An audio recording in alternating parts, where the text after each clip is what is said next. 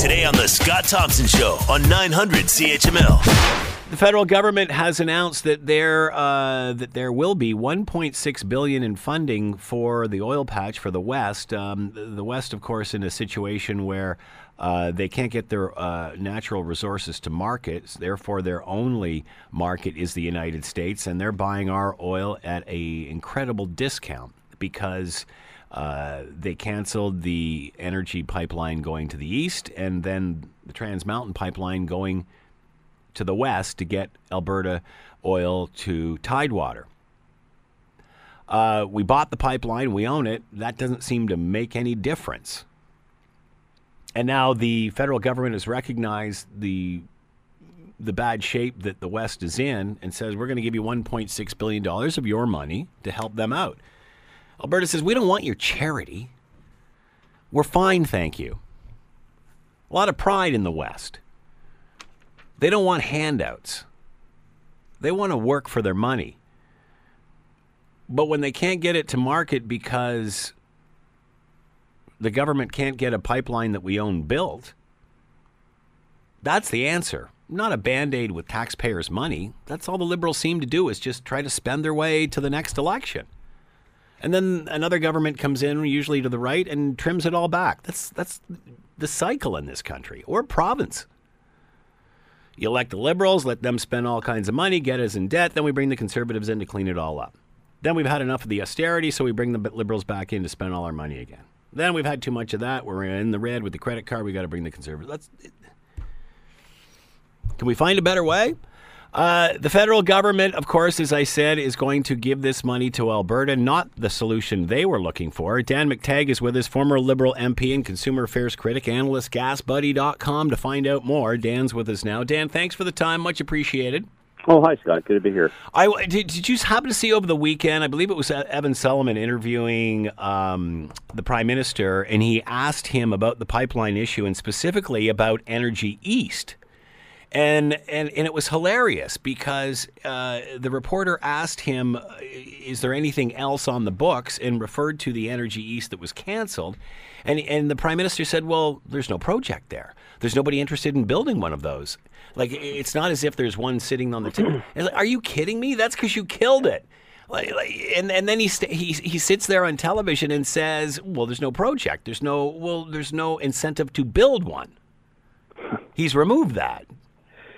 Well, it might explain why today his polling isn't looking so good in the Maritimes either, and the disapproval rating is now finally ahead. I think they're waking up there as well to the reality that, you can only fudge this stuff so long before people start to clue into the fact that you're actually hurting their economic futures. And at the same time, catering to one region of the country that seems to have no problem with spending the country's wealth through equalization, having no trouble dumping sewage into the St. Lawrence, having no trouble bringing in 80,000 barrels of imported oil a day, having no trouble building cement plants that are the most emission intensive in North America.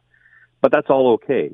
They get a pass. And unfortunately, I think the Prime Minister is playing a very serious and deadly game of chicken, which I think is going to wind up pinching him at the elections in October.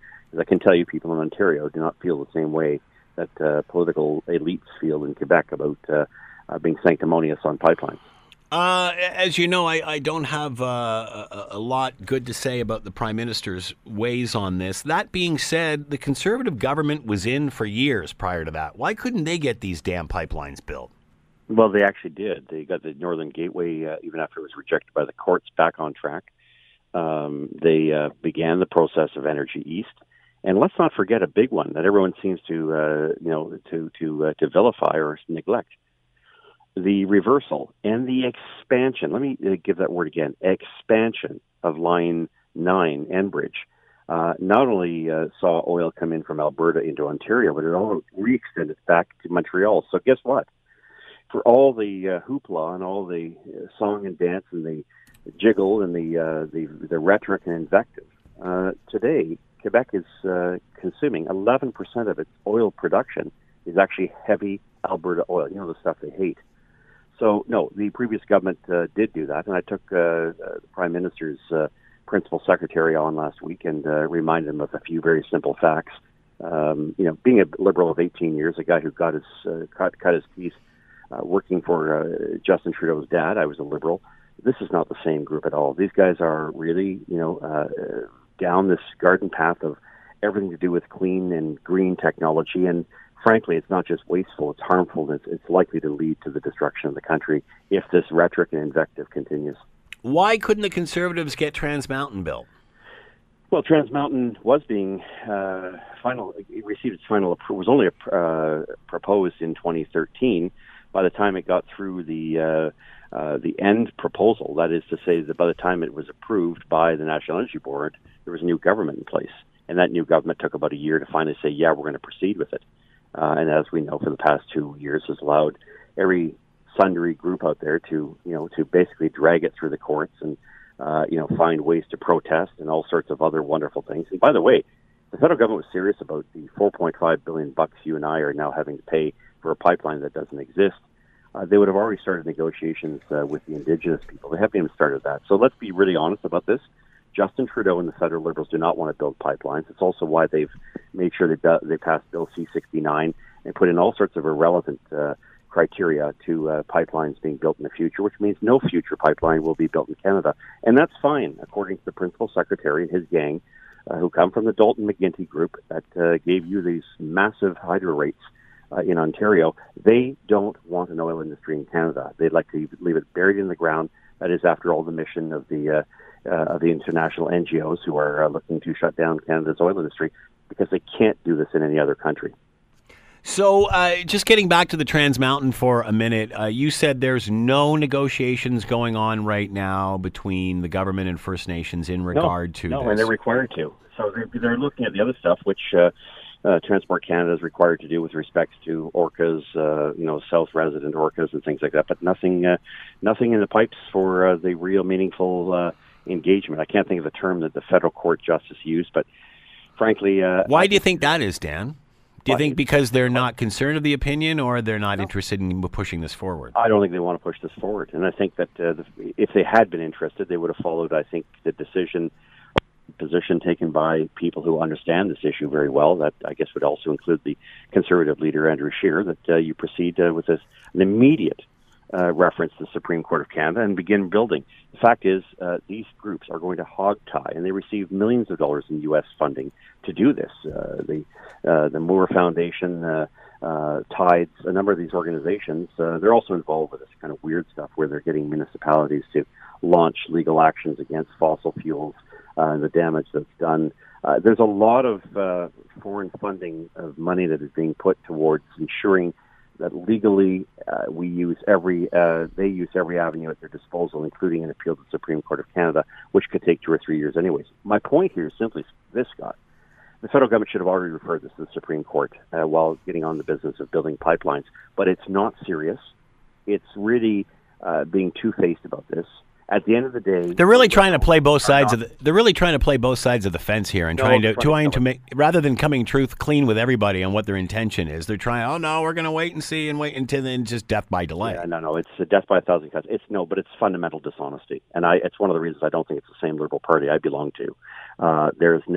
It's duplicitous, is what it is. It's trying to be cute to both sides, but at the end of the day, the mission really is to destroy the Canada's energy industry. And by the way, that industry is about 14 times larger than the renewables and energy industry. Read today a very interesting article in the Financial Post from Philip Cross, with the Macdonald-Laurier Institute about what this really means. There is no positive side to the green, clean, agenda being pushed in Canada, because we've gone over as far as we can. We do have natural gas. We do have nuclear facilities. We have hydro. At the end of the day, we are really killing ourselves. We've done all of the heavy lifting and all the good stuff. At the end of all of this, your federal Liberals, along with the New Democrats and the Greens, want to kill Canada's oil and energy sector, and in so doing, rob us of about a third of our revenue generation in this country. So we bought a pipeline for $4.5 billion. We're now in for $1.6 billion to give Alberta to help them through this. Humiliate them, actually. So exactly. Obviously, Alberta's ticked at this. Instead of saying, "Yeah, thank you very much," they're going, "We don't want your money. We want the pipeline built." What does that say? Well, they're loaning them the money, and if they want some money, they have to make it towards green technology. I mean, if I hear that one more time, I'm going to hang up. I'm frankly...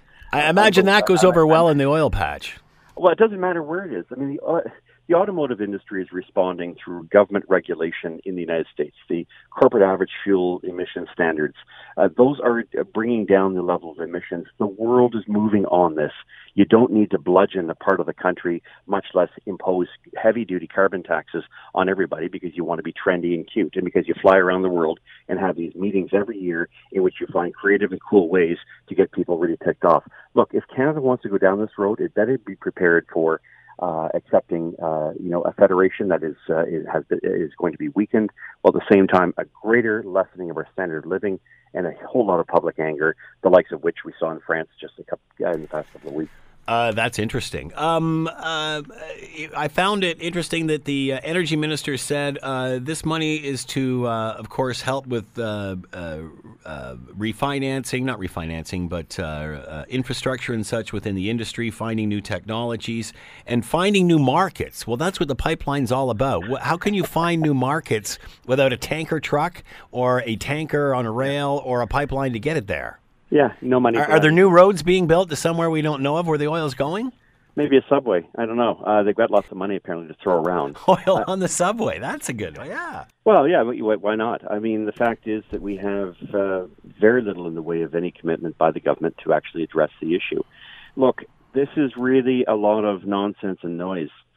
Folks have got to come back to the reality that this is a government that isn't just reluctant to build a pipeline. It is absolutely committed not to build one, not to get one built, and they have no trepidation. It's unfortunate they don't come out and say that, though, Dan. Well, no, because then it would leave us all. We wouldn't all have to argue about this. Let's say I'll do it for them. I've been around this party for a long, long time. 35, 40 years of my life. I served as an 18-year member of as a Liberal member of Parliament. Several of those as a Privy Councillor. I mean, I have no difficulty telling you this is not the same Liberal Party, and what they're doing is absolutely reckless, and the buck stops with them. Unfortunately, they're using our bucks to pay for their nonsense. And I think it's time that they either fish or cut bait and tell us if they're all about green utopia or whether they're about putting Canadians back to work and advancing our best industries. I was reading somewhere over the weekend that they were talking to Justin Trudeau in regard to his next election campaign, and I've asked other poli-scis this over the course of the year, whether the Prime Minister can run the same campaign that he did last time and win the next election. He said that he's going to continue to sell the positive vibe and the fear-mongering of the Conservatives. Is Sunny Ways going to cut it this time? Or with things, whether it's Truth and Reconciliation, whether it's pipelines, there's a lot of fence sitting, but there's a lot of really good kumbaya moments, but nothing seems to be getting done. He sowed the seeds of disunity in this country, the likes of which I thought would never happen. We thought, 1995 was a brink moment. 1980 was a brink moment. He is bringing back Western alienation. He is dividing and conquering, and that's his way of winning. I don't see how he can do that. Now, look, let's be honest about the politics of this all. The NDP is heading for an absolute phase-out, wipe-out in the next federal election. They'd be lucky if they have 5 seats when it's all said and done. And that will really be in and around the Vancouver area, which is why they're clinging to this idea that shut down pipelines and to heck with all the labor unions in this country. But that aside, the Liberals' gambit is completely to outflank the Green and NDP, to be able to hang on to that 35% of people out there who believe that money grows on trees. And that's how they're going to campaign. That's how they've been positioning themselves for some time. And they can use any epithet that they want. The fact is that they've basically rekindled something that I thought was absolutely dead, and that's Western alienation, while at the same time creating real divisions within this country as to how one province seems to get all the attention at the detriment, to the expense of the other. Here I'm including, of course, the Maritimes. Where's their energy, the 30,000 jobs and economic opportunity that would have gone along with it? It's gone up in smoke because of someone's green pipe dream. So I guess if pipelines are not in the future, refineries aren't an option either. Well, of course not. Why would you? Alberta talked about that, but that's a pipe dream, isn't it? No pun intended.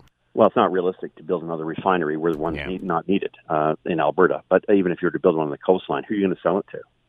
Oh, we can have this great dream of, tankers are banned in the area where they would put it in Kitimat. That's another thing. You have another proposal of a pipeline.